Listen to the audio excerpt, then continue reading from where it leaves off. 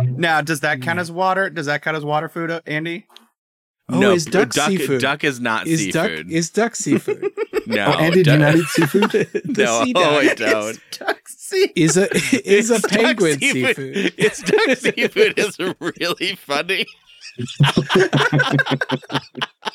If it has landed on the sea once, does it become seafood? Yeah, if a cow takes a bath, is that seafood?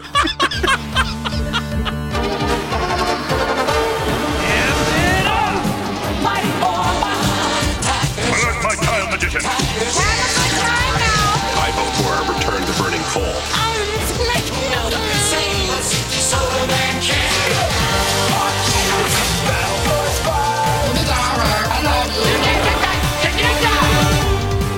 Well, good morning, everybody, and welcome back to another episode of Saturday Morning Tuesdays, the adult podcast about children's cartoons. I'm Austin. I'm Rory. I'm Andy. And today in the studio, we have another friend joining us. We have the wonderful, the incredible, edible Nathan Cox.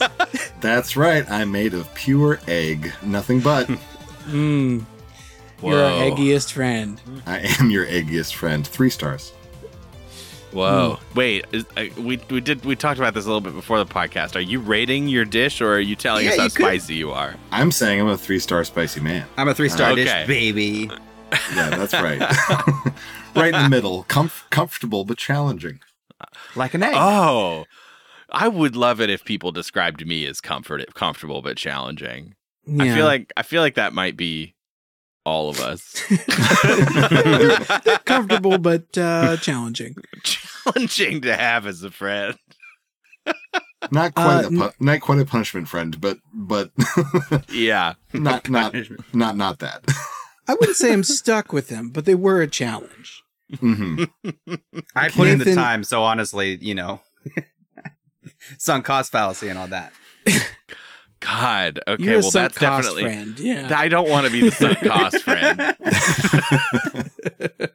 No one remembers why he's here. But I've spent 10 years with him, so at this point, I do know why I'm here, though, and it's why I'm always here, which is to mildly suffer in order to provide entertainment to the 3 of you and to your listeners. Well, That's we true. had hoped this would be our redemption. We thought this was in your wheelhouse, but that was a cold take. So if that is the opposite of the truth, now's the time to spank us.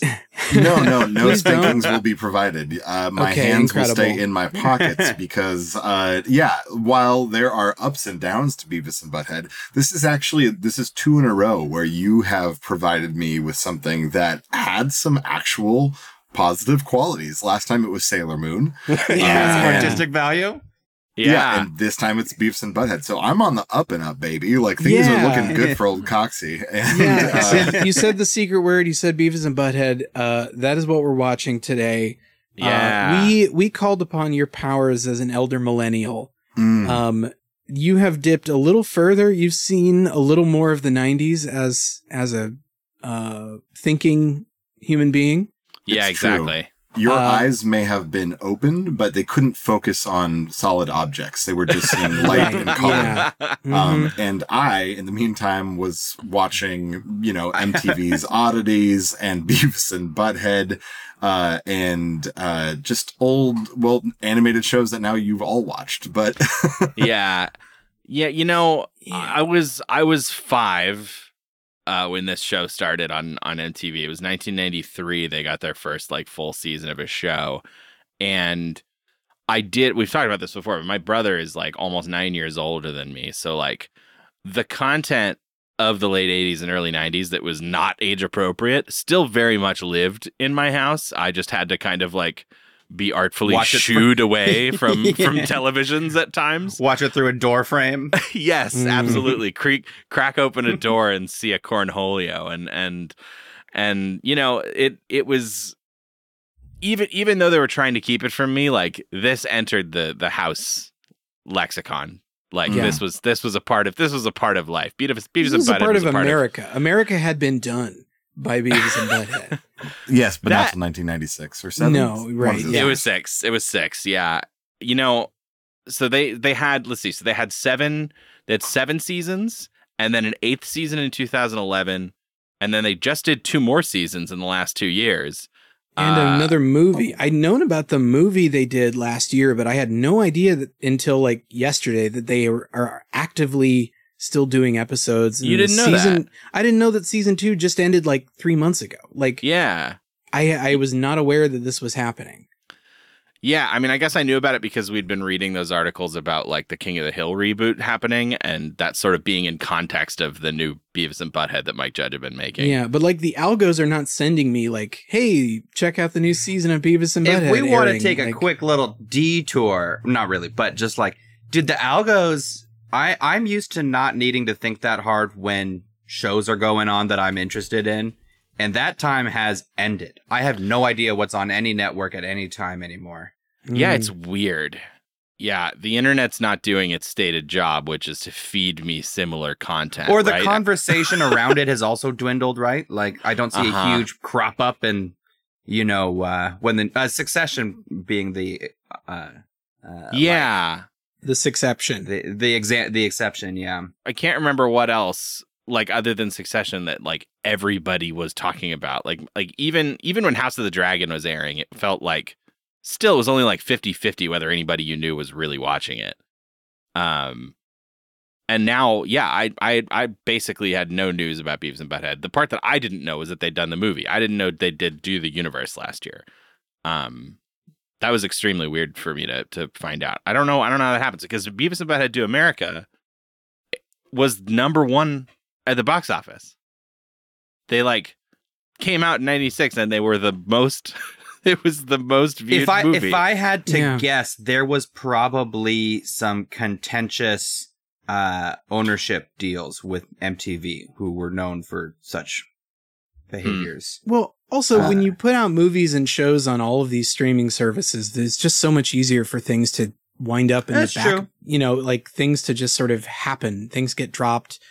They don't like marketing this stuff anymore because they think, you know what, the viral stuff, Twitter will carry us. They'll see that it's up there. We don't have to to advertise this.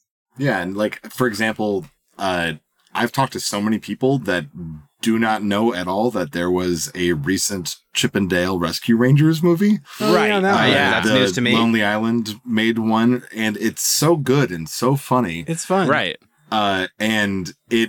But because it was just dropped on Disney Plus and that was it, like, it didn't have that theatrical release. And I think I think thing with Beavis Disney and Butthead. seems to be the biggest offender in not advertising their shit. Yes, just, actually. stuff just shows up on Disney Plus. Things And I then it didn't even know disappears? Disney owned, like especially their older audience stuff. Mm-hmm. Fuck, what's the one that I just saw this? That was is it Justified? Is Justified on Disney? It's not on Disney, no. That would be crazy. The new Justified series is out. It might be on Hulu. In other countries, Disney Plus has a bunch of like FX shit. It has like all of the Hulu stuff is like on Disney Plus. I think it outside is. of the country. I Yeah. Oh, so maybe in yeah. Taiwan, Disney Plus. Yeah. You got Justified. Yeah, like in Ireland, Disney Plus had like everything that Hulu has. It was The Shield. weird. Yeah, basically. Oh, man. Yeah. But I wanted to ask, like, as a cultural litmus test, I feel like this says a lot about kind of the households that you all grew up in. Were the three of you allowed to watch The Simpsons? Yes. I was, but not. It was sort of eased in. Not when I was super old, but I don't know. I feel like first, second grade, it was not allowed, and then it sort of progressively, as the Simpsons cultural takeover was happening, and it became syndicated. The fight to keep it out of the house, was non-existent. Sure. And I feel like Bart Simpson and The Simpsons in general, but Bart walked so that Beavis and Butthead could run, and Sure. Beavis and Butthead And ran Cartman, so yeah. that South Park could fly. Yeah, Yeah, exactly. totally. Yeah. No, so I was reading, obviously this is the worst kind of research where I'm just pulling quotes off of the Wikipedia page. But I thought some of these quotes are interesting. So Trey Parker and Matt Stone have cited this show obviously as a huge influence, and they compared it to the blues of like, it's like the blues comedy. of their show, jazz. Yeah, exactly. They're like, yeah, this shit's like the blues. Well, it is very scat forward. True. There's just some good turns of phrase. Rolling Stone described Beavis and Butthead as thunderously stupid and excruciatingly ugly. Sure. And Yeah. the biggest phenomenon on MTV since the heyday of Michael Jackson, which also is very strange to say, but very true. Yeah. And then, it was, what was this one? Is this a Baltimore Sun quote? It says, it's intelligent social satire that especially speaks in a meaningful way to a generation of teenage boys who are going through a uniquely complicated socialization at the hands of their baby boomer parents. Yes. The boomer thing is definitely is very apparent in the Gen X era, the Gen X like coming of age era. Yeah. Where their parents and the figures of authority are like the flower children. And you can it's just so apparent how much this is like a pendulum swing from that. From both the flower children stuff and then also just kind of like the pristine, the conservative edge, Reagan 80s, to just embracing being dirty and dumb and crude, and just like reveling in that, rolling around in it. Yeah, and plus you also have with the cartoon boom of the 80s, with like you've trained this entire generation of kids to like be able to watch cartoons all the time and enjoy cartoons like and prefer cartoons. Over most television you're supposed to, I don't know, adapt to as an adult. You're supposed to just like segue into live action shows at some age. You want me to watch Growing Pains now? Yeah. Beavis' Butthead is on. Yeah. Yeah. And so like, I think it makes a lot of sense for the rise of a quote adult animation happening at the end of the 80s. Is naturally, crescendoing or rising with the generation that just, is just coming up on Transformers and stuff. And I think it's also they were a herald of the chaos of cable television. Because this was still like early cable days in a sense. Mm-hmm. And you could watch those other shows like Full House and Growing Pains and whatever on network television. But then over on cable, you had things going on. No like rules this. Here. Yeah, exactly. No you rules. No rules, just the right. FCC complaints won't really make the same impact, if any, that they would on network television. Yeah. Yeah. It Wild West. It was really weird. I mean, I remember feeling that even as a little kid, like MTV, VH1. Like it was really kind of, I mean, edgy seems like a overused word. It felt really edgy at the time about like this, this content is very music forward. And even this show, Beavis and Butthead, which I guess I'm assuming everyone listening has some sort of context for Beavis and Butthead. It's the simplest show in the world. This show is about two extremely dumb 15-year-old kids in Texas who are basically like metalheads and they think everything is fucking stupid or fucking cool. And they're like, and they goof off all the time and they get into trouble. It's really, that's like as simple as it is. But there's these segments in the middle of the show where they will essentially like Mystery Science Theater 3000 commentate on music videos of the time. And that's just like baked in. It's good. I had been planning to skip those just to save a little time and watch the 4th episode, but I found them really good. They're great. They're fascinating. I think it's the best part of the show, frankly. It's strangely really good. I didn't know that they would be. I made the decision quickly that they're worth watching. But I had been thinking about it when I was researching the show, and they're like, "Oh, it's intercut with MTV clips," and I was like, "Well, now I have no idea how long these episodes are." So you know what's really funny about this is that I watched an episode of the new show, the 2022 Paramount Plus Beavis show, Beavis and Butthead show. It's not just the Beavis show. But they still do those segments in the middle of the episodes. Except they do them for TikToks, for YouTube videos. Oh, good. And they did one for this like really shitty country video. And they're giving it their same brand of irreverence, but it's really, I was surprised how good it was. Like it felt very natural. Well, and I think maybe better than before. I think that's kind of the juice, right? Is that like, yes, they get into some crazy hijinks and set each other on fire and shit or whatever, but like every episode has at least one, if not many moments where it's just Beavis and Butthead on the couch making fun of something. And that's the most relatable experience in the world. Well, the juice there too is also like, that's Mike Judge's real opinions just filtered through a different mouthpiece. Like, it's so obvious that he likes Devo and Ween and doesn't like Bon Jovi. And that they're just the avatars of that news to us, the viewer. Sure, it's from the mouths of babes. Yeah, Mike Judge does the voice for both of them and for a lot of the adult characters, which is, you know, again, it's very much that kind of, you know, low rent kind of shit at the time, but like he's really good at it. I mean, the voices are iconic, and I thought they're when I was a kid, I thought their laughing was annoying and weird, and I didn't now get it. I don't know, I get it now to some degree. Yeah. Now like, that I understand the concept of pure id, I get, you know. And that was something for me, and I think this is maybe in my elder millennial status, like trying to perfectly replicate their laughs was like a rite of passage. Like, I don't think I ever knew another boy my age who we didn't just sit there and try to imitate their laughs. Get your perfect cornholio. And you kind of knew if you were better at Beavis's or if you were better at Butthead's. It is strange because it becomes white noise in a sense. Like, it's just always there. Constantly laughing like that. It's so weird. Yeah. I wanted to segue a little bit into talking about the origin of the show and how it aired, because I think that is also interesting. The shorts originally aired on something called Liquid Television.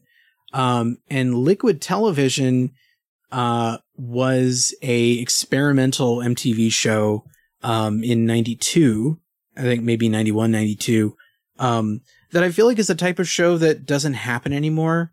But was happening a lot in the 90s, where like the cartoons or you know, these sort of like little shorts that are basically like they're just pilots. Hey, it's like pilots or like, hey, you know, we need to fill 30 minutes, so let's get a bunch of kids who at CalArts to like, you know, we'll just broadcast their like student film, you know, like these like real rough indie animators who put together 2 minutes or 3 minutes or 4 minutes or whatever of stuff. And the original short that Mike Judge made, basically with him and like 2 other people with like colored pencils, animated. It's called, what is it? Frog Baseball. That the 2 characters originally aired in, and it's basically they're like fully formed. I mean, it's pretty much exactly what Beavis and Butthead would be. They're just like hitting a frog with a baseball bat and using the frog as a baseball. But I guess that was enough. Yeah, I know. You know who else got their start? I don't know if it was on Liquid Television, but I do know the sort of origin story was they basically just offered MTV to make a show for like $100 an episode, and MTV was like, yeah, okay. The Stella guys, I forget the original name of the group. You know, Michael Ian Black, Michael Showalter, Showalter, The State. The State, yeah. Yeah, so I feel like I have to mention this at this point that I didn't have cable TV when I was younger, and so going over to friends' houses was like a big deal, and it was like this window into cable television. Yeah. But back when I still don't really understand how the technology worked, they would have those VHS cassettes that the quality would be horrible, but it could record like 6 hours of video onto them. Right. And my brother at some point went over to a friend's house and just recorded 6 hours of MTV onto this VHS tape. And I watched that tape over and over. I remember those times. Incredible. Yes. And I remember like the Last Dance with Mary Jane music video was on that. MTV's Oddities was on that. Stone Temple Pilots Vaseline music video was on that. I think there was some Beavis and Butthead. And those videos and shows are like seared into my brain. And if I hear one of those songs or if I see one of those videos, it just instantly brings me back to being like, I don't know, like 9 years old and watching that. And somehow nothing on that tape was so objectionable that my parents wouldn't let me watch it. So even though it was a limited amount of time, I was able to just go back and revisit that content and pretend like I had cable and pretend like I had MTV. Yeah. Yeah, I don't know. It's just, it was a different time. It was a very interesting time. And the reason our intro is going long is because the episodes themselves are like 7 to 14 minutes, something like that. At most. They would use that as an opportunity to shake things up in the syndication, where like they'd just pair different episodes together for funsies, like Looney Tunes. Like Looney Tunes. And so, you know, sometimes they would use those like watching a music video sequences as like transition bits. And so like some episodes, if you look on the Wikipedia page, like some episodes say like, and then the second music video is this, unless it was paired with these two episodes, in which case they used this music video. And it's like, you know, so they were throwing those around like, you know, a 10-minute and 2 7-minutes. Yeah, or just trying to fit things together into a 30-minute block. Yeah, but they were all like weird little shorts. With adorable bespoke like animated title sequences. I was like impressed by that. They bothered to like have different art for each like Beavis and Butthead in title of the episode. I mean, considering they've got like hundreds of these episodes, it was like a lot of work. Yeah. Ultimately, that's it. I mean, I think we were drawn to do this because there is nothing quite like it. No.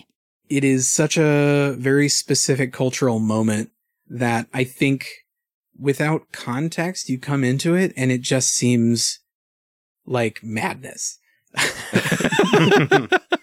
Yeah, let's get into the madness. I want to talk about some of it. I would love that. Let's dive right in.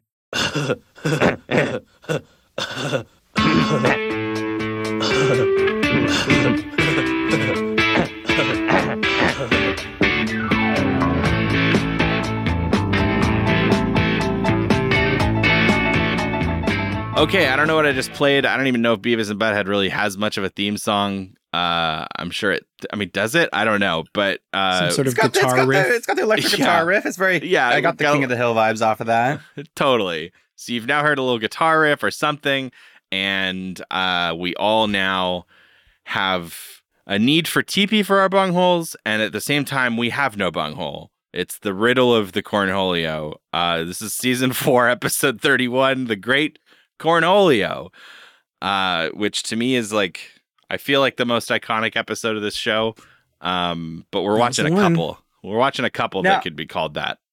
Something is calling to me in this blurb before you read yours, before you read it.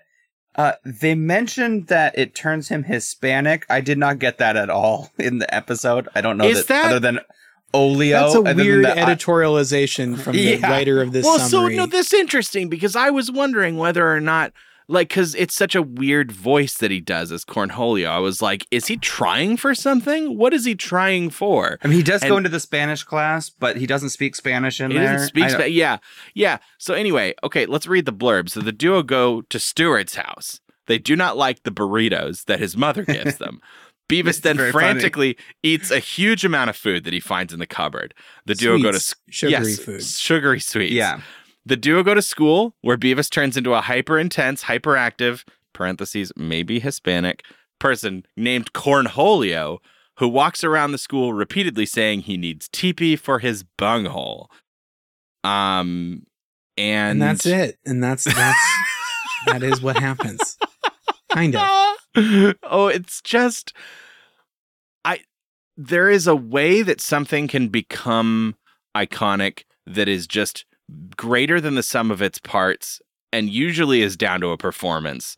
And it's like, this is one of the prime examples of Mike Judge just pulling out this voice and like a logic, like a weird arcane logic behind the things that he says when he turns into Cornholio that is just, it's forever. It's incredible. Obviously we're going to drop a bunch of clips of Cornholio throughout this episode, but what does he do? He puts his shirt. You put your shirt over the top of your head. Yeah. Yeah.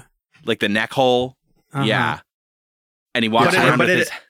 I don't know if I ever actually watched this full episode, but you better believe I did that with my shirts all the time. Everybody was doing that. I don't know. Done it. I can't imagine that was an invention of the great Cornholio, but it'd be funny to find out if it was.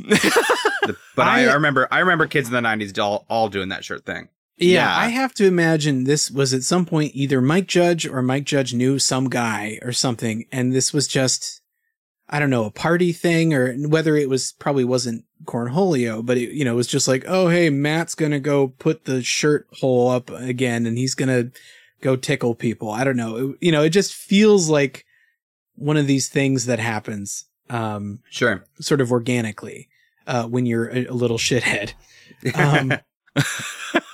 Yeah. So I guess the idea is that this is like his a bunch of sugar and caffeine is like his Dr. Jekyll serum. I want to slow down because my favorite part of this entire episode was Stewart's house.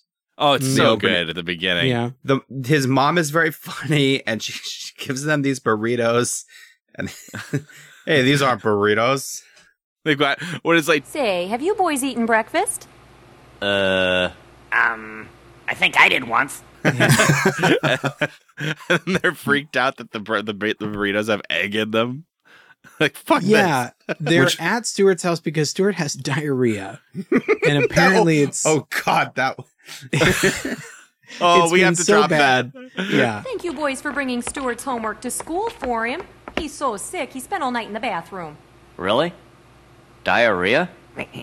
Yes, I'm afraid so.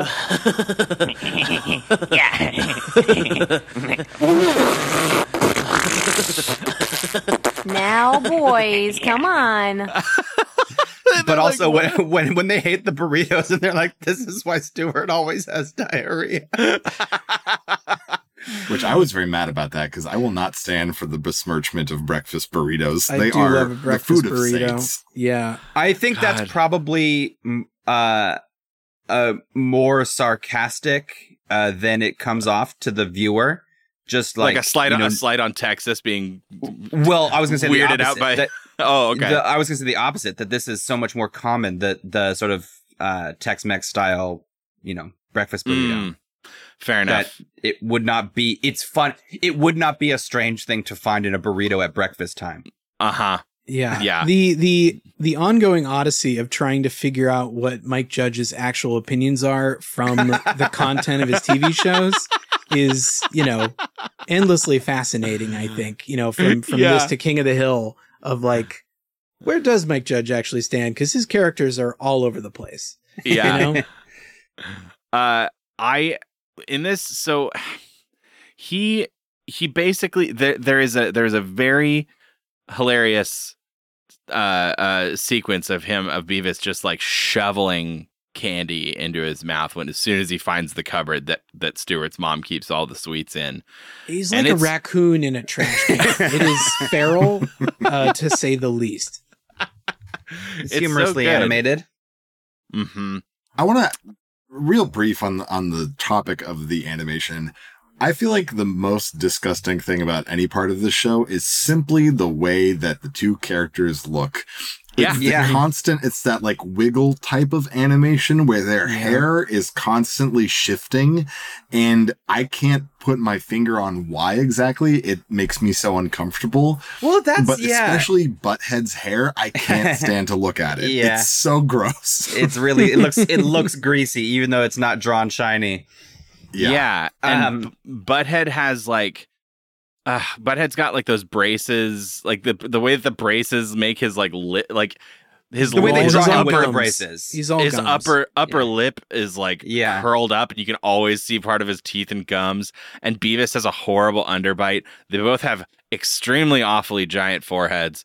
Well, I was gonna say that it's worth again kind of reframing the context of how this show was in its own way kind of punk rock. Mm-hmm. And ugly people on TV was kind of punk rock in the mid 90s. Yeah. Yeah. Although I also love in the first episode of Daria, when she leaves this town for her new place in her show, she mentions that they had uranium in the drinking water as a way to sort of explain what happened in Beavis and Butthead. Yeah, because we see Daria in this episode. If you forgot that she was a spinoff, I didn't know that we saw Daria in this episode. Yeah. She has one little line. He walks over and is like, It's not a Do you have democracy. TP? What are we TP for my bunghole? Get out of here, Beavis. We're very fortunate, okay. although in other parts of the world they are. but Wow.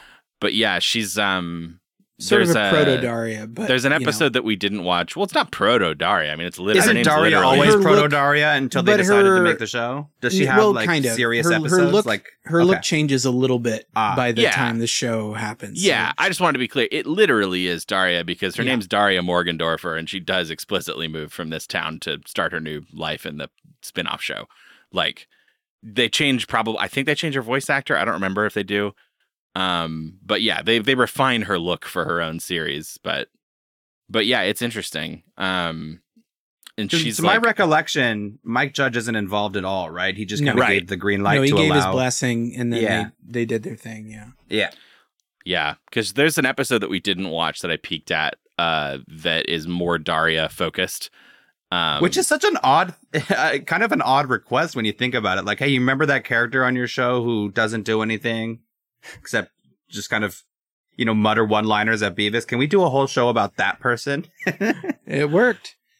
Hey, Daria was great, but I wonder how much of it needed to be the character from Beavis and Butthead. I think, Right. that's the part that is a little bit confusing to me. And Yeah. was the Daria show a Mike Judge production, or did he hand it No. off to somebody? No, he just- I didn't think so yeah. because it doesn't feel like him at all. Yeah. No, it was one or two other people that just sort of were like, we want to do this. And he was like, dope.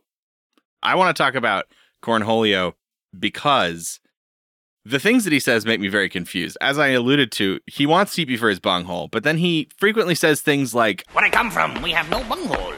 I have no bunghole. and he Or also it'll says, change. Yeah, it'll change to like. I whether need it's- Holio for my bunghole. Yeah, But, like- that was also the part that why my eye was immediately drawn to that, calling him a hyperactive Hispanic. Like, I got space alien from this character. Yes, exactly. With all of my Yeah. people talk.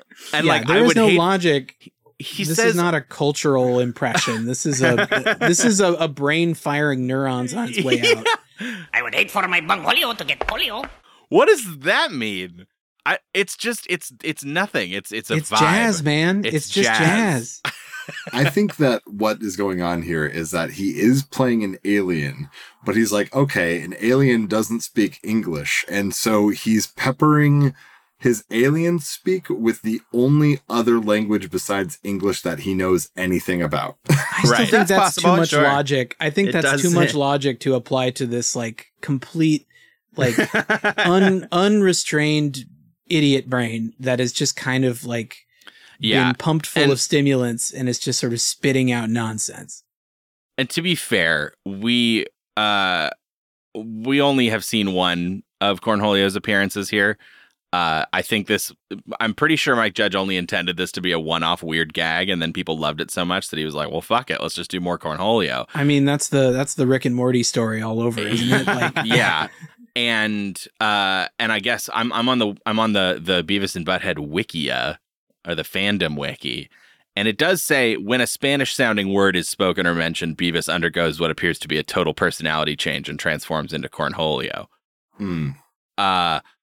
Which is interesting. I don't know if that's a thing they introduced later or not. But at least in feels this like initial retcon, it feels like added lore. yeah, in this initial iteration, I love it as it is. It's completely inexplicable. He's having some sort of like speaking in tongues moment. It's delicious. It's really,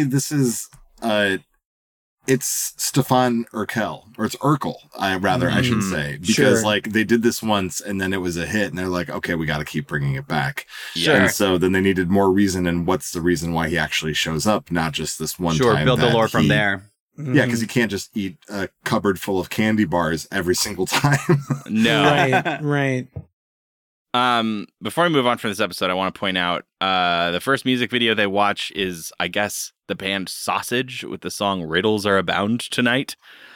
Half these bands and songs no one will ever heard of. You again. flash in the pan 90s music videos Yeah, that the were on. deep cuts, honestly, even with this and with the videos they watch in the 2022 version of the show, sometimes I wonder if they're elaborate fakes, like because the deep cuts are so deep. I'm just like, would this be easier for you to fake this or to air such a bizarre video?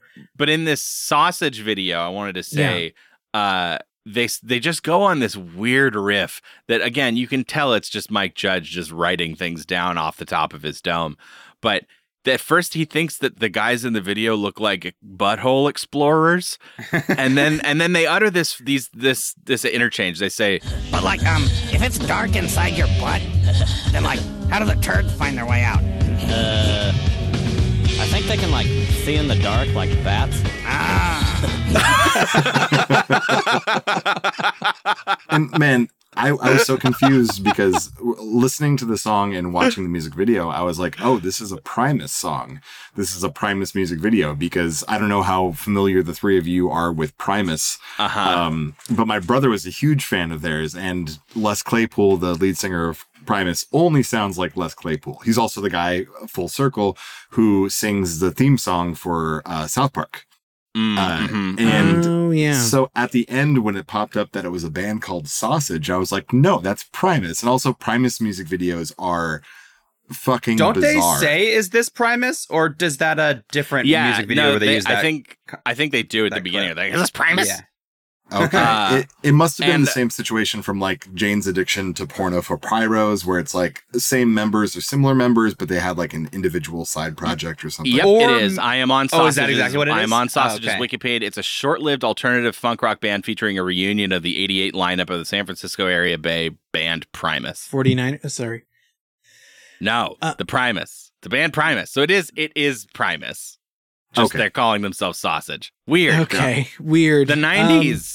If y'all want a trip for any of you who are younger than this era, go watch some Primus music videos. Yeah, I agree. They are insane and like such weird avant-garde. Like it's definitely punk rock in its own way. And yeah, nothing sounds like it. Nothing looks like it. So I had a thought, but I guess it's just totally off base and Sausage is real. I thought maybe this was a smart reaction to the way music rights within shows get fucky. Having those been around for a little while now. So like if you just do commentary on top and don't play the whole song and present a fake band as the musician, I thought maybe that would be sort of a rights thing that would make things simpler. But it sounds like that is not at all the case. Yeah, no, I mean, it was MTV, Sausage is real, so I and guess it wasn't Primus. They had very special carte blanche. I mean, remember when we all watched Kid Video together?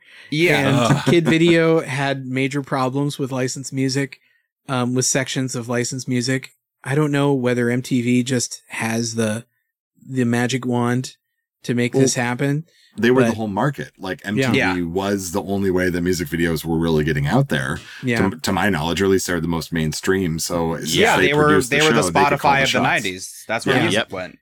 Yeah. It's very weird though to me that they were able to get away with patently making fun of these bands. Playing a video, a real licensed video, and having the rights to play that video and then calling it shit. I think with the popularity of Beavis and Butthead, probably was kind of a badge of honor to be mocked by it. It's like getting a Weird Al parody. Like, you feel like you're getting made fun of, but it's really something where you're like, oh man, we got Weird Al to make fun of us. Like, yeah. Yeah, I guess so. It is very strange now when it seems like anything that has official licensing has to be so sterilized. Also, nothing I saw from these three was like taking shots at little guys. It was Bon Jovi and Devo, Vanilla Ice. Vanilla Ice in another episode. Even Ween's like surprisingly popular. Yeah, I found out via this show that I kind of love Ween. Ween's great, man. I've never really listened. We've got him on mic. We've got him on recording. I love Ween. I'm a Ween supporter. Just give me some Ween and I will listen to it. I'll gobble it up. Yeah. Gobble it up, yeah. I did, before we move on from this specific episode, I did love Spanish teacher Hank Hill. Señor Beavis, ¿dónde está tu hall pass? And also, I did really like that they did like a Casablanca fade out music for Cornholio. I hadn't known about this. It felt very like 20th Century Fox kind of like, what was the music that they did? It was it was very old-timey film ending. I'm the great Cornholio. I have no bunghole. Bungholio. I need tippy for my bunghole. My people, we are without bungholes. Which, again, isn't explained. It just adds to this surreal, like you're watching a snuff film or something, and they're like deliberately playing off music to fuck with you.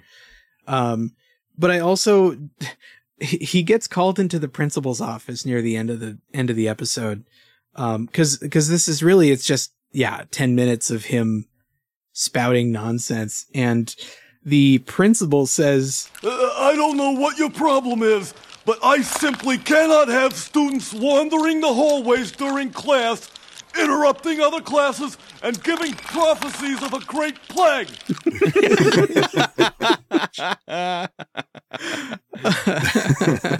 Oh, I also loved in I think it was the Bon Jovi video, that he refers to a woman as a chick with her back out of shape, which is a pretty funny way to describe, like, an ass.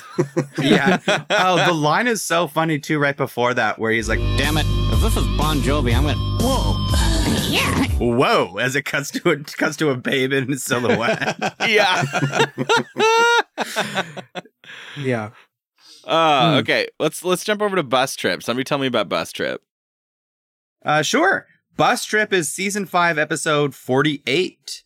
Mr. Van Driesen leads the duo on a field trip in a school bus. Van Driesen moves them to the front of the bus after they moon against the window. When the driver brakes suddenly while on a winding mountain road, Van Driesen is thrown through the windshield and down a steep cliff. He is airlifted on a stretcher by a helicopter. That's the episode. It is, it's a real shorty. Shorty, but I gotta like say, 8 minutes or something. I was thrown off when they just shoot Van Driesen out the bus window. That caught me off guard and it was fun. It was a real gasp kind of moment. Yeah, I think he's probably one of the most recurring characters. Yeah, there is like their hippie, he puts main up teacher. with them a little bit. Yeah, yeah, kind of like half guidance counselor, half. Yeah, he's a lot like the guidance counselor in Freaks and Geeks. Yeah, Mr. Rosso. Yeah, yeah. He does also show up in the movie. Beavis does he? To America? Yeah, he sings. See, a song I've not called... seen the movie. I think it's worth watching. Well, I say that because I lied to my parents and told them I was going to see a different movie and then went and saw that anyway, but it was PG-13, so I could still get a ticket. So I think that my opinion of whether or not it's a good movie is definitely tainted by the taboo nature of my naughtiness, by naughty Nathan. Yeah, does he sings Lesbian Seagull in that? We were talking about, sort of parental influence on content like this. If you were old enough to go to PG-13 movies, were they like saying some were okay and some were not okay? For me, I pretty much if something was PG-13, there was almost no chance that I could see it, with rare exception. This will be a fun, brief backstory. My parents got this newsletter in the mail that would have a Christian reviewer go through every movie that was being released, and they would one by one list every single instance of a swear word, how many times it was said, and then everything that involved violence, drug use, sexual activity, you name it. And it would list every instance so that basically I could get this newsletter in the mail and see all the cool look shit through it myself and be like, okay, this says but 14 times. I doubt I could get to that. But if I could be like, this isn't so bad, I can take it to my parents and say, look at this. I can go see this, right? And then that would let me go or not. What a weird time in my life. It also informs your period of time where you were movie passing like a fiend. That's right. I'm glad you remember that, Rory. I was trying to make up for all those lost years of not being able to see, I couldn't see Jurassic Park when I was 9? So, just trying to make up for it. I just love the idea that they were just printing all of the bad stuff in this newsletter and that you could look at it. It's like the bad stuff's right there. Like, what did this newsletter say? It's like, and then they had consensual sex in the missionary position and she moans his name 3 times. It's like, Not you're in getting the PG-13, movie. they don't. Well, no, but you know what I mean. Like you're getting the movie a little bit in this newsletter. That's all the saucy details. That's hilarious. It's almost like a list of what to watch. Yeah. Oh yeah. 100%. Look, I'm not going to tell you what I may or may not have done with those newsletters, Andy, but Oh man, no, I remember we had a book, and it was a Beavis and Butthead Do America. I don't know if it was like, you know, sort of like a coffee table style book, but it just had a bunch of art and stupid.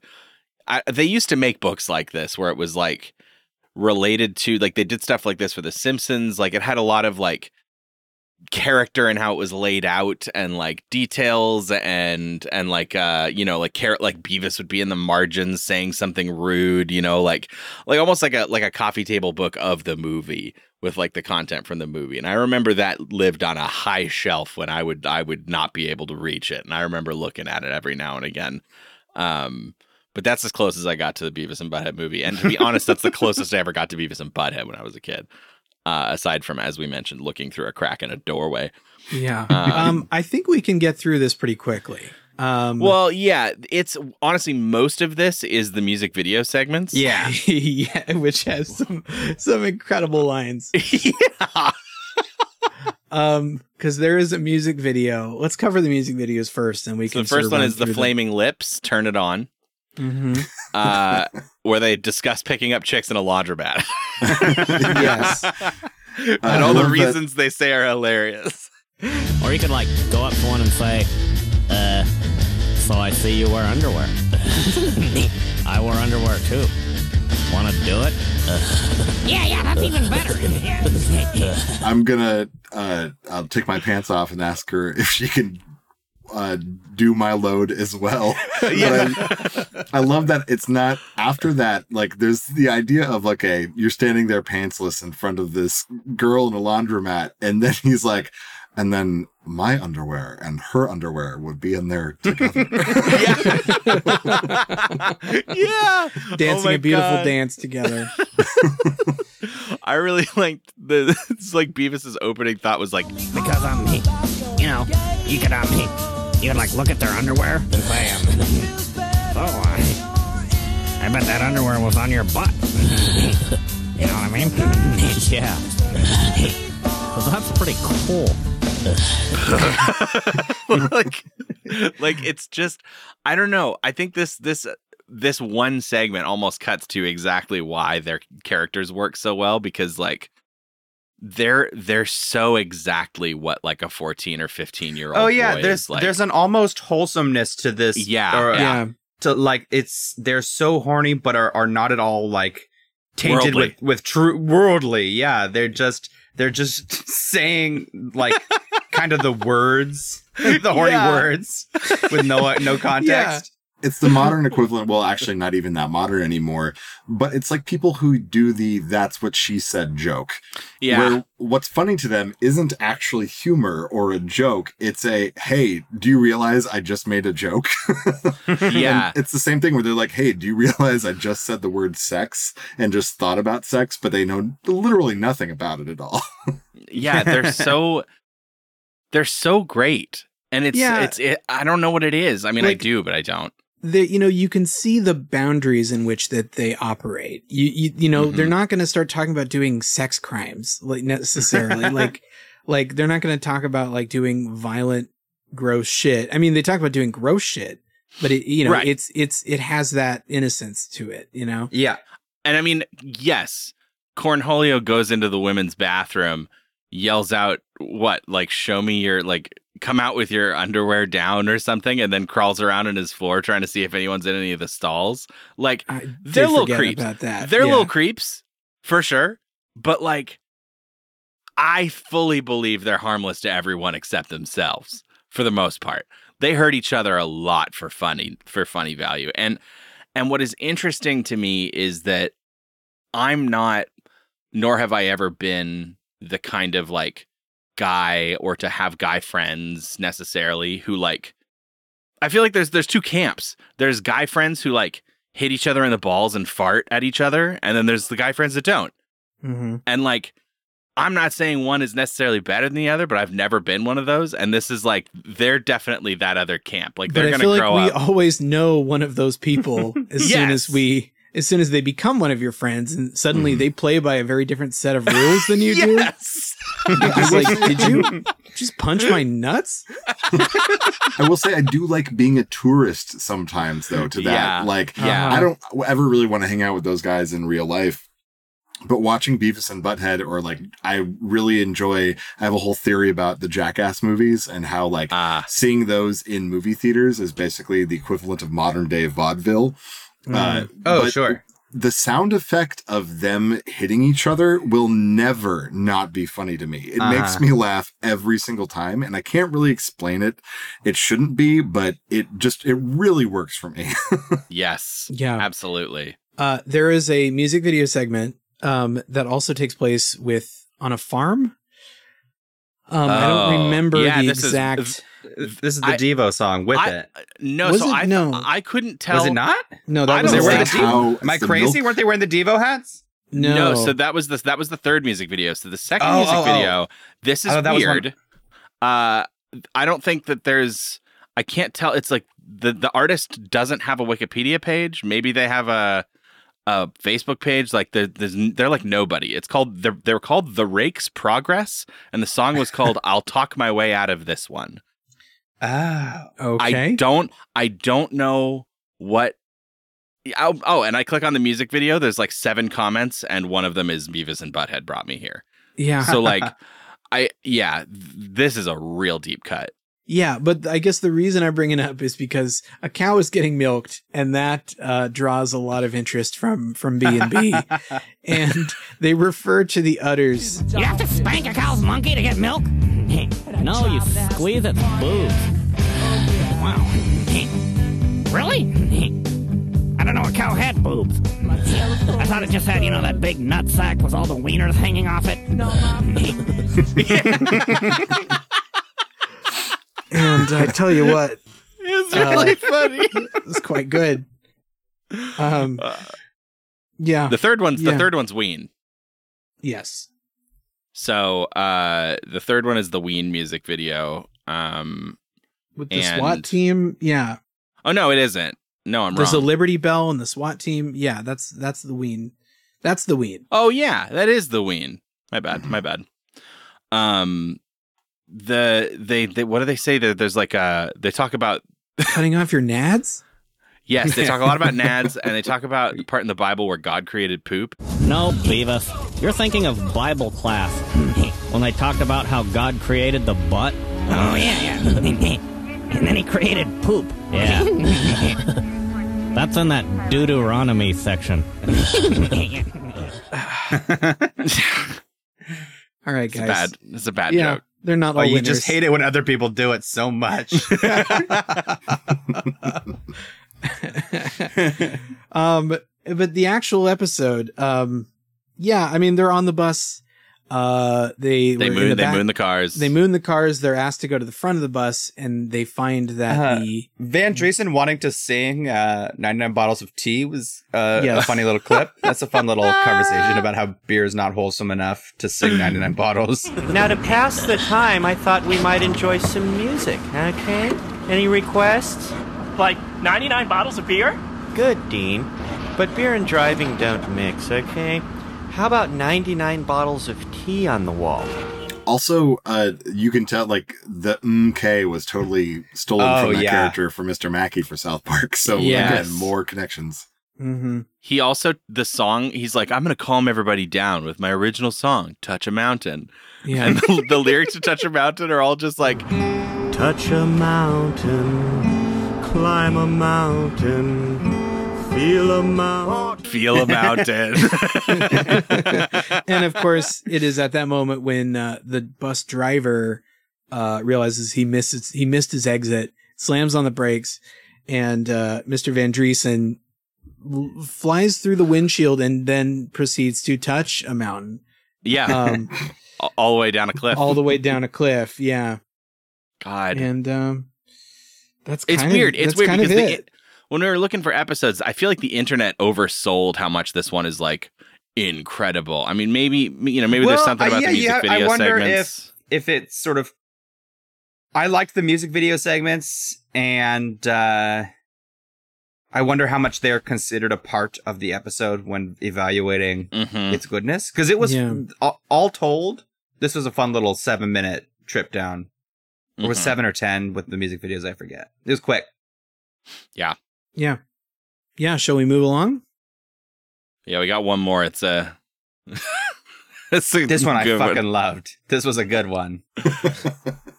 This is season 7, episode 38, Butt Flambe. The duo walk into a hospital. Beavis's rear end is severely burned to partial cremation, which what? That's what they say. That's what the doctor says later. She's like, it's very weird. Severely burned to partial cremation, which he's treated for. Butthead goes into the supply closet where he puts on scrubs, then masquerades as a doctor. Beavis' butt is the star of this one. Mm-hmm. How ironic, right? God, I love that we never find out what happened to Beavis' ass. I do love that as well. It's scorched. A real... Yes. It's been fucked up beyond all recognition. Yeah, not to jump to the big reveal, but the moment where, while being spread open by a speculum, that flames just shoot out of his ass. It propels him forward too. He's like a rocket for a second. Well, and this is early South Park too. I mean, this is very much like, I like they're spreading his cheeks apart, and he's like, "What are you guys doing back there?" And the doctor says, "Don't worry, you won't feel a thing." I just like that he's like, "I'd really feel more comfortable if you told me why you were doing that." And man, I am not really one for scatological humor. It's almost never funny to me. But the amount of relief he gets when he expresses higher being, it just doesn't work for me. But the amount of relief that he expresses when he's just like, "Oh, I'll be able to poop again." Like, how much he enjoys the act, it really came through in that moment. Yeah, I maybe completely overread the gag when he shoots fire out of his butt. I thought it was like a burning house, right? Where you're not supposed to open the door and let yeah. That's kind of what I thought was the gag. Like it had just been trapped in there for hours. Yeah.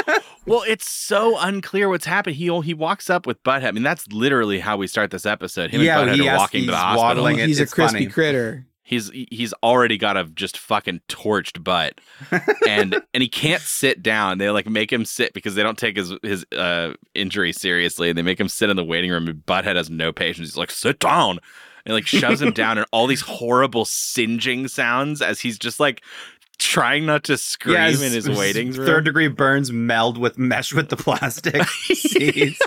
It's horrific. And then Butthead tells him he doesn't have a cool injury like the gunshot guy. Oh my God. Who dies?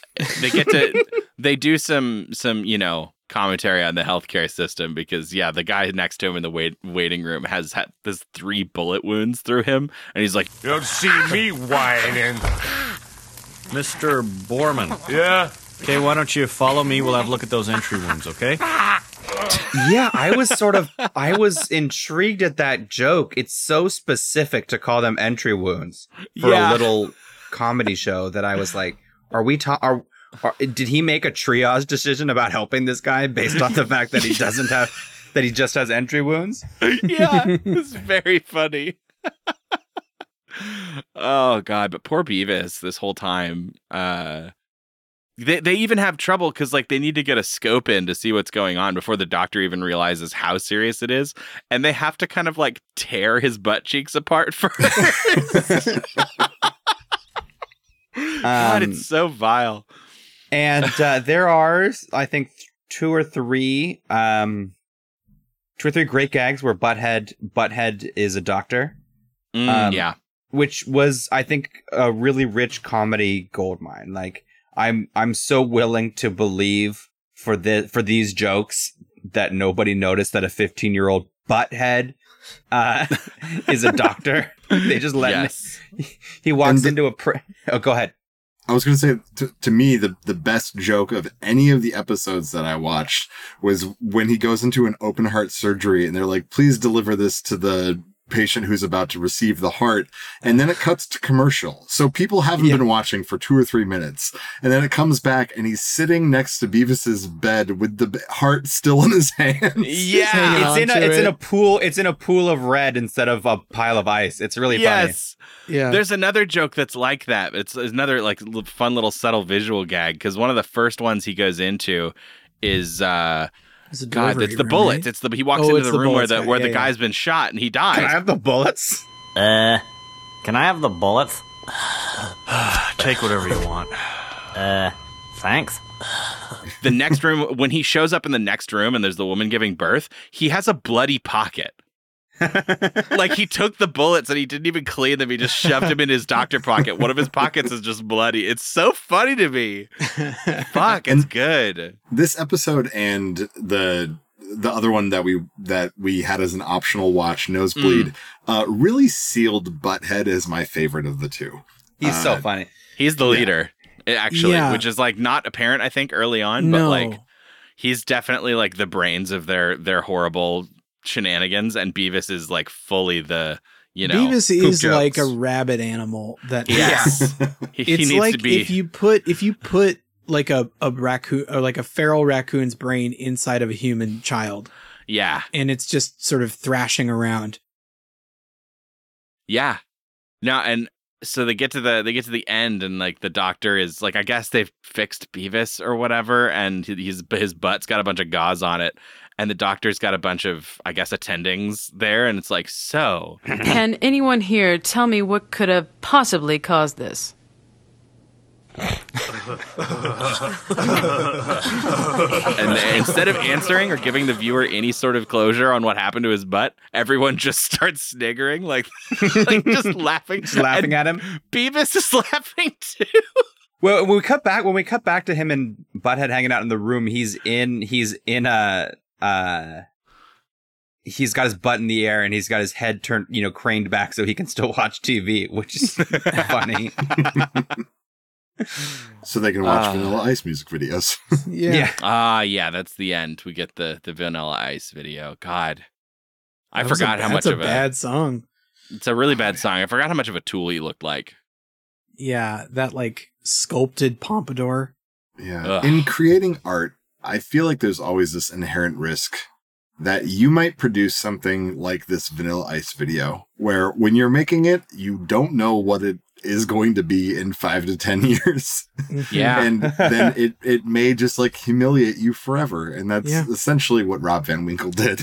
Yeah. I feel like you've got to try pretty hard to be as bad as Vanilla Ice, but maybe I don't know. I feel like I put the blame on other people too, right? Like someone. He wasn't that bad of a rapper. Him. He just kind of went down the studio music hole and kind of destroyed his career. No, it's also true that like how badly studios, the Elvis situation. Let's take this cultural music and let's get a white person who can do it. And it that happened to be Vanilla Ice. Yeah, sure did. And then I know only a couple of us watched Nosebleed. We had a little bonus episode just in case. There's not much to say about it except that 95% of the episode is just increasing drama about Beavis bleeding more and more out of his nose and Butthead trying to find ways to stop it. It's really awful. It's rough. There is a supercut of things that they're trying. He's like, it like starts with them getting Beavis upside down. And he's like, I'm bleeding. Now try drinking this water with your nose.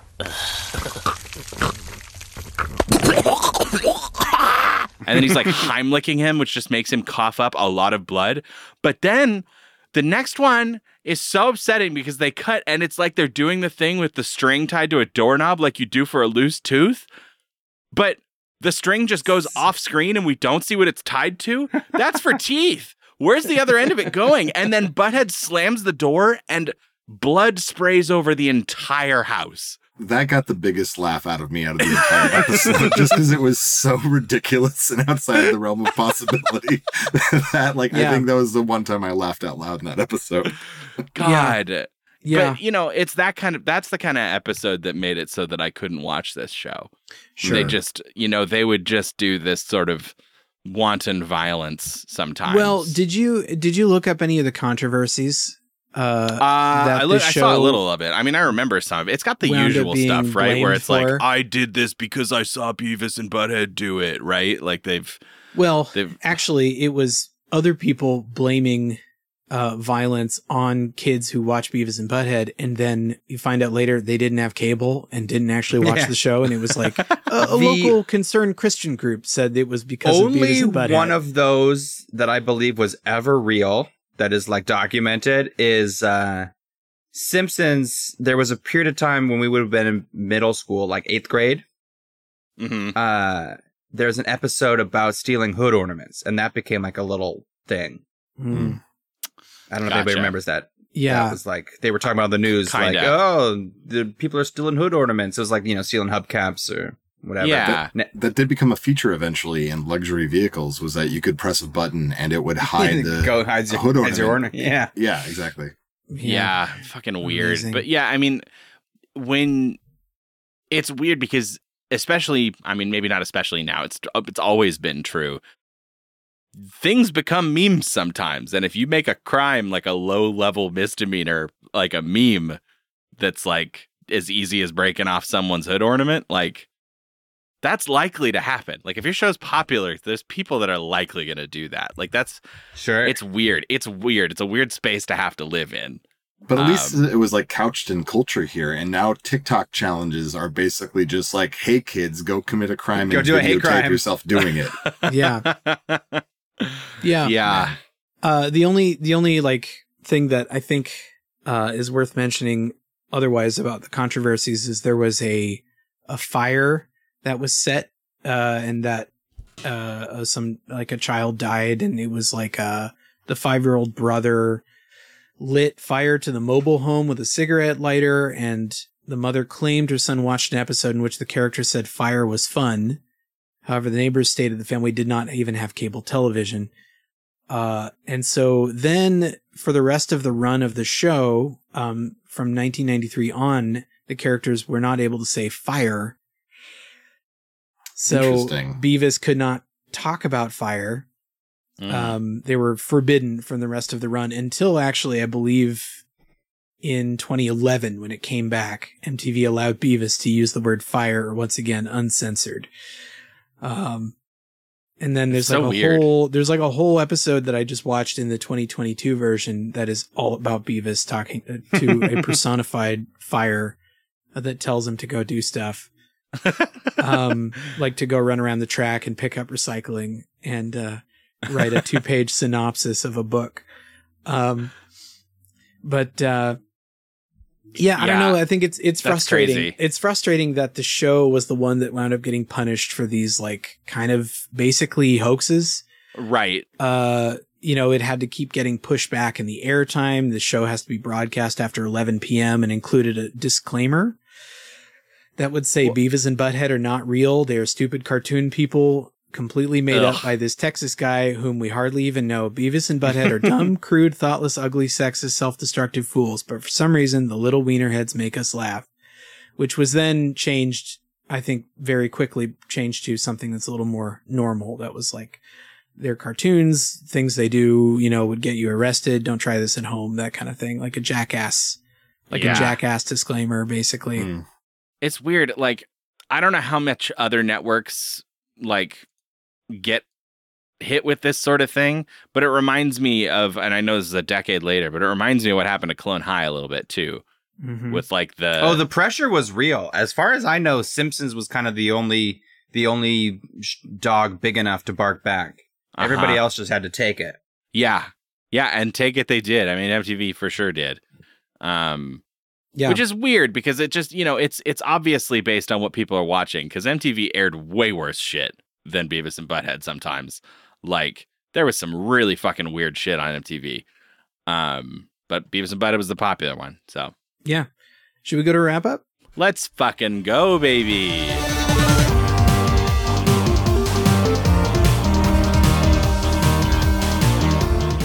All right, everybody, we're back. We're talking about Beavis and Butthead. We've just watched 4 episodes, even ish. And boy, I think ultimately the fascinating thing to me is just how much, we enjoyed them, but it really was a you had to be there kind of moment. I think so. This existed extremely in the early 90s, mid 90s. Mm-hmm. And if you weren't if you weren't 13, if you weren't, I don't know, the right age to sort of, for this to click with, it's very easy that my you missed uncle it. loved this show, right? It's still funny, but it doesn't have it's, I think the passage of time has defanged it a little bit. Sure. And the construction of the show's entire existence is no longer a thing. Yeah. You need a television station that does music videos, and that to be, it is no longer a medium that exists in multiple ways. Yeah. And the depth of adult animation has only grown and grown. This is lighting M80s in the backyard versus this is almost literally, right, like adult animation's adolescence. Yeah. Right? Yeah, 100%. Like even calling this adult animation is like kind of charitable, Yeah. Because I mean literally, it's adolescence. It's like to do something older than for 5-year-olds. Yeah. And it had like a certain amount of like shock value at the time, which we have culturally moved so far past in terms of like what South Park kids immediately see came out after this and was that's why I said time has kind of defanged it a little bit, right? And I think that like with that, like looking back in retrospect, I get why my parents didn't want me watching this. But also, even if I was my parents, I think if they sat down and actually watched it themselves, they would see that, like we were talking about, it's quite they know tame, nothing right? about sex. They just kind of hint at it. They're so dumb that they can't even really be anything but crude. And when it's like only either for people who want to watch it because they enjoy crudeness, when that doesn't exist anymore because it's not crude enough to get entertainment from, but it's also not quite smart enough to it's not quite smart enough for people to watch it for its satire, with maybe the exception of the music video parts. It kind of just doesn't quite have any current value besides its nostalgia. Mm-hmm. And its strength to me is that it was never intending to, I don't think. I think it's very much an immediate piece of it's empty calories, right? Yeah. I've heard Mike Judge say that asking about what his future projects are. Somebody was asking him about them, rather, like what he wants to work on. And he's like, well, if I got to just pick, I just want to make Beavis and Butthead all day. If that's the only factor, it's fun and silly and easy. We love it. I love doing the voices. And so it's just like him going to a weird place, just like having a fever dream for a little while and coming back down to earth. Yeah. Yeah. I don't know. It's fascinating. I don't think it's entirely irrelevant anymore. I think there's still something there that is you can appreciate. Yeah. I think in my 35 years of age now, I probably got way more out of it watching it just now than I would have. I guess my thing was like, God, if you would have to kind of reimagine the stage a little bit. Yep. Like I would love for Beavis and Butthead to be a thing on my TV shows, like my Netflix or whatever, right? That doesn't have real commercials. Just to turn a 22-minute thing into a 30-minute thing, except I have no reason to care about that construction anymore. Like that's still kind of missing. But just like a little bite of Beavis and Butthead while I'm watching other things else, a palate cleanser, just a fun little thing that's a joy. If you've got MTV on and you want to see a couple music videos, but most of them you've seen 100 times, you'd be stoked every time they did a Beavis and Butthead for 20 minutes, 10 minutes, however long it takes. I can imagine hating Vanilla Ice with your friends and being, you guys, Beavis and Butthead, they totally rip into Vanilla Ice. You gotta see it. Oh my God. It's so good. Yeah. I mean, I think that it would be really fascinating if you were able to like, this isn't a good idea, but like finding ways to put Beavis and Butthead's weird commentary into modern times. Like if there was just a button on certain shows, like on Netflix to turn it on, like, you want to watch this in Beavis and Butthead mode? That really is not a bad idea. Were you trying to say something, Nathan? Yeah, I was going to say, well, that kind of reminds me of what you were saying, Andy, of like, I mean, we already talked about MST3K, but I think like Riff Tracks kind of became that, where like Riff Tracks became this like on demand, you can now get the Beavis and Buttheadification of whatever movie that they offer, and they just kept on cranking those out. But what I was going to say is that this was, even though I was around for Beavis and Butthead and I knew more about it at the time, it still wasn't quite for me. And it still wasn't quite my show. It was, as you said, like more of a Gen X thing, whereas like I am an elder millennial. And I was trying to think just then of like, what was my Beavis and Butthead? And honestly, I think it was Homestar Runner. Because Homestar Runner, like the Strong Bad emails are kind of like the music videos where it's just like little things where sometimes there's like small amounts of satires. It's a small cast of characters. It's archetypes. It's funny voices, but it was all more gentle, low budget. It was only two dudes doing it. They could make it all the time at almost no cost. Yeah. But it was more gentle and more sweet at times, but still like had like the edge of Strong Bad, which isn't very much edge at all. And I was exactly 13 during that time. Like, yeah. I worry sometimes that Homestar Runner will never really quite get its cultural legacy. Well, because it's got those same problems. It never gets flowers. That Rory was still talking about with Beavis and Butthead. Yeah, they're like Flash cartoons. On a website. They were. On a website you had to go to specifically for Homestar, and they were Flash cartoons. Like the landscape has shifted so much that content isn't being made in that way anymore. Yeah, and it's interesting. Like obviously, like YouTube stuff still exists, but like it's not the same. Like everything is the shape of content is different now, and it's I think that's getting in the way of people. Like there's no natural sort of emergent discovery platform that would serve you Homestar or Beavis. Yeah, you can't click on the YouTube video to find the secret jokes that pop up.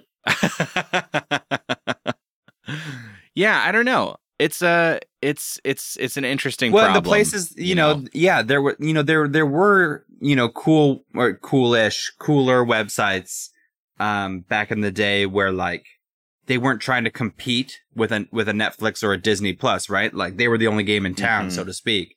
That's like, you think on one hand you could still do that. You could start a website and make some videos with your friends. But you kind of can't, not in the same way. Nobody would ever know. There's the only thing, and that's all based on an algorithm, and it's all like a fucking crapshoot whether or not anybody sees it and whether or not it goes viral. And then everybody is trained to try to do the same thing so that it goes viral on purpose. And I feel the same. We may be going a little off topic. I feel the same about music these days, where it's like, there's no longer a conversation happening around the genres I follow, and I'm interested in new music that's coming out, but like, it's not really a thing anymore to have like a conversation about like what new, some new underground rapper. Like nobody knows. I don't even know what underground is like these days. Yeah. And in the realm of streaming stuff, like, the conversation is becoming more and more common for me, where like it feels like everyone lives on different continents for what we're willing to pay for. Because it's like, have you seen Yellow Jackets? It's like, well, what's it on? Well, it's on Showtime. Well, there's no way I'm going to get Showtime. So I guess I'll never see this. Yeah. Okay. What do you have? And they're like, well, we watch. God, somebody told me a thing that I'd never heard of the other day. It was like some sort of other live TV service. I was like, what the fuck is that? Is it a new continent I gotta know about? I'm not gonna get High Dive. No, well, I'd pay for that now too. But it's just so weird. It's so weird. Like everything's segmented and nobody can find anything. So yeah, I don't know. Maybe I'm nostalgic for I mean, for even in a stuff like world this. where they rebirth cable TV with packages, you'd still have to find it on these different. They're not stations playing one thing at a time. They're platforms hosting hundreds or thousands of things. Yeah. Yeah. I will round this out. I will end this by just saying that I really did enjoy the episode of the new Beavis and Butthead show. I've heard great things. I've been meaning to get to it. Yeah, I really liked it. The episode I watched, the first half of the show was where they go to an escape room. Except they fork off and accidentally go into the bathroom and assume that this is the mummy's tomb and are sort of ultimately doing escape roomy stuff when they're trying to get out because the door says pull and they're pushing and so it doesn't, whatever. And so they assume they're trapped in this escape room. And it's a really, I don't know. I enjoyed the way that it was like incorporating modern stuff without being like, all right, we're going to get canceled for pronouns, Beavis. It's like, okay. Yeah. Do you remember when all those movies, all those like, usually those ensemble A-list rom-com drivels? Remember when like they were all doing flash mobs in the movies? Yes. God. Yeah. Yes, I do. Oh, that was a weird time. Yeah. Just movies were doing. How is that a thing when it's not? It's a scripted movie. Yeah. Wow, a flash mob in my movie? How crazy! Well, anyway, this has been so much fun. Yes, Nathan, thank you very much for joining us for this show. Yeah, thanks for bringing me on for what was all in all like a pleasant experience. I love the show. Yeah. That it either when it doesn't work for me, it really doesn't work, and when it does work for me, it works. And like there were more moments that worked for me that I laughed at, and just like the nostalgia of going back and revisiting the characters, the type of show that it was, the music videos. I had a great time, and probably the best time watching shows that I've had so far on Saturday Morning Tuesdays. Dang. Really? Poor fish police. Poor fish police. Poor fish police. Poor Sailor Moon. Hey, and if you enjoyed us talking about this, we did also put together an episode for patrons only for another Liquid Television MTV born show, Eon Flux. So if you're into that, keep an eye out for that on our Patreon, baby. Yeah, gonna keep that train going. Keep that MTV 90s animation train going. Yeah, Nathan, maybe we'll make you watch some piece of shit down the road. We'll make you watch Star Chaser: The Legend of Orion or something. Oh, I want to watch that so bad. Honestly, I want to watch something that is like so bad that I can just dunk on it relentlessly, not so mediocre that it just makes me fall asleep. Oh, well, okay. I have to feel that we delivered that promise in Fish Police. Oh, that was a dunker. Fish Police was maybe the height of dunking on, but I enjoyed those ones a lot more than the ones where it's just like, well, what's Vitor really doing here? What is Vitor for sure? all about? He's the Starfire champion. What don't you get? Fuck. I don't get why it was produced. Yeah. We'll get something you can prepare an orbital strike for. And as always, thank you all so much, and we'll see you next Tuesday.